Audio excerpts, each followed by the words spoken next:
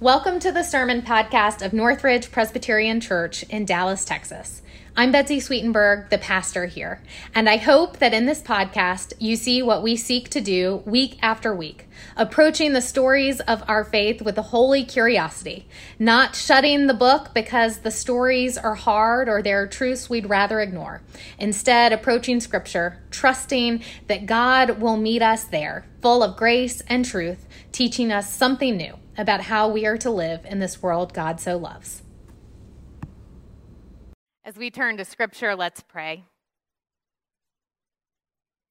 Come, thou wisdom from on high. Teach us the path of knowledge. Teach us how to walk in her ways as only you can. Amen. Our scripture this morning comes from the Gospel of Luke, the 2nd chapter, verses 8 through 18. Listen now to what the Spirit is saying to her church this day. Now in that same region, there were shepherds living in the fields, keeping watch over their flock by night. Then an angel of the Lord stood before them, and the glory of the Lord shone around them, and they were terrified. But the angel said to them, "Do not be afraid. For see, I am bringing you good news of great joy for all the people. To you born this day in the city of David a Savior who is the Messiah, the Lord. This will be a sign for you. You will find a child wrapped in bands of cloth and lying in a manger." And suddenly there was with the angel a multitude of the heavenly host praising God and saying, "Glory to God in the highest heaven, and on earth peace among those whom he favors." When the angels had left them and gone into heaven, the shepherds said to one another, "Let us go now to Bethlehem and see this thing that has taken place, which the Lord has made known to us." So they went with haste and found Mary and Joseph and the child lying in the manger. When they saw this, they made known what had been told them about this child, and all who heard it were amazed at what the shepherds told them. This is the word of the Lord. Thanks be to God. I am a list person. Are there any list people out there? Yeah. I like to begin the day by listing out what I need to do. I like to end the day with the satisfaction of having crossed things off that list of things to do. And in the last few months, my lists have only multiplied. A list that would normally be about managing work and home responsibilities has shifted to include preparations for someone I don't yet know, but I'm excited to meet. And there's a lot to do when you're welcoming someone into the world. This person needs a doctor. This person needs childcare during the day. This person needs gear. This person needs me to read a lot of books so I know what to do with this human. This person needs a car seat and a crib. You know all this. There is a long list to prepare for a child. And in these final days, as I await the birth of this child, I find myself even more attuned to what I need to do at the start of each day. I wake up just aware of how much needs to get done because the days are so limited. Just this morning, I reminded the baby that it's not time yet. I still have some things to do. Being here with you was on that list. And I couldn't separate my own fixation on doing from our scripture about the shepherds. Every time I read about them, I couldn't help but notice what they do. It was the first time I'd noticed that the shepherds, just like Mary, go with haste. The shepherds and Mary, those are the characters in the Christmas story who just get to it. They go on with their list. Mary went with haste to see Elizabeth. The shepherds went with haste to see Mary and Joseph and the baby.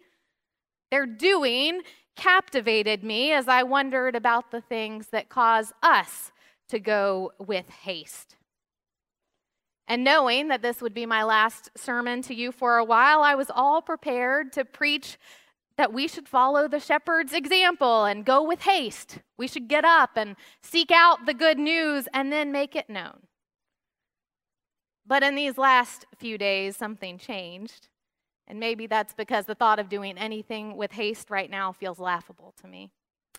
Or maybe it's because at this point, being told to do anything doesn't feel so exciting to me. If it's not on my list, well, it's not going to make it onto my list. There is no adding right now, only subtraction, and I've just accepted that not everything will be checked off before this child arrives. That's all happening in the midst of a holiday season that feels especially full this year as people are still making up for canceled parties and visits and family gatherings of the years past. So one more thing to do feels like an obligation, to me at least. Being told to do something before Christmas feels like a have to, not a get to. And so in these last days, this scripture has become a mirror for me of my own fixation on doing. It wasn't until I found myself exhausted and reading these words that I saw what I had been missing all along. I got so caught up on the actions of the shepherds. You heard the candle lighting about the seeking, because I was pretty sure that's where we were going to go with this text. But I completely neglected to appreciate the fact that they didn't do a darn thing to receive that good news. They didn't go seek out the angels. They didn't have to check off a list before the angels arrived to proclaim the birth of Christ. They were just doing what they always do, and the good news appeared right in front of them. Maybe that's why they were so terrified. I don't know about you, but that can be hard for me to comprehend, that the good news shows up not because of who we are, not because of what we have or haven't accomplished, not because of what we will or won't accomplish in the future, not because of how we will or won't respond to it. The good news comes to us because it is too good to be hidden, too grand to be confined to one group of people.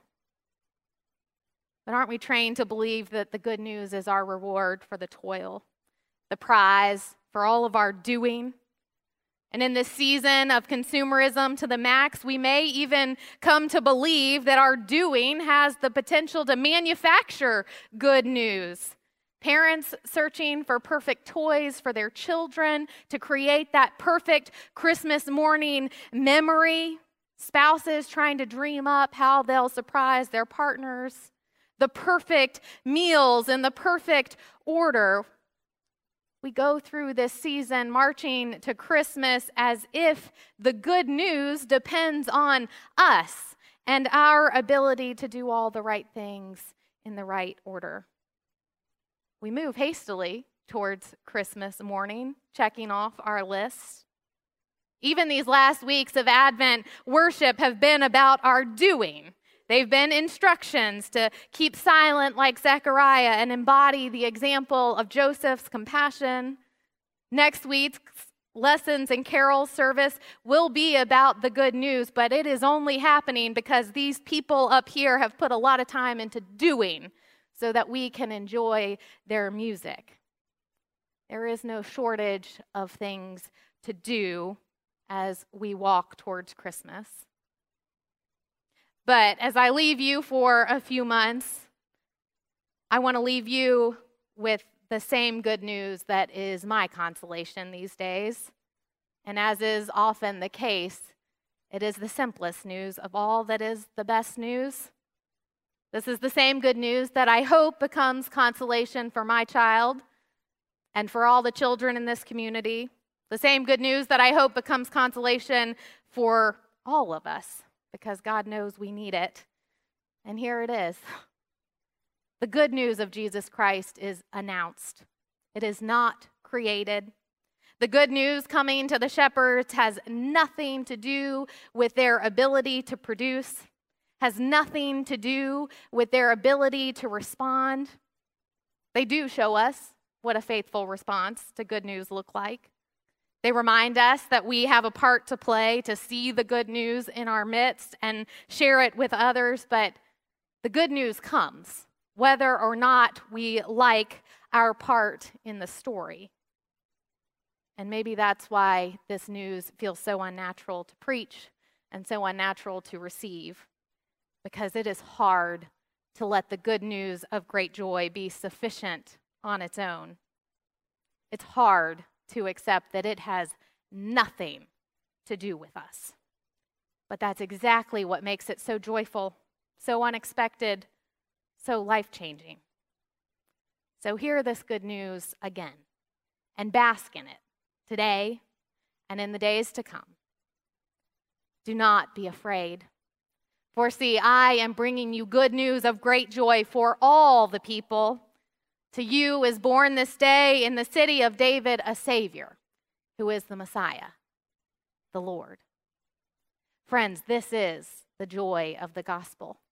The child we've been waiting on is coming. The child that the world has been waiting on is coming. And may the joy of that good news fill you to overflowing this day and every day. Amen. Go out into God's world in peace. Have courage. Hold on to what is good. Return to no one evil for evil. Strengthen the faint-hearted. Support the weak. Help the suffering. Honor all persons. Love and serve the Lord, rejoicing in the power of the Holy Spirit. And as you go, may the grace of our Lord Jesus Christ, the love of God, and the power of the Spirit bless you and keep you this day and always, always. Amen.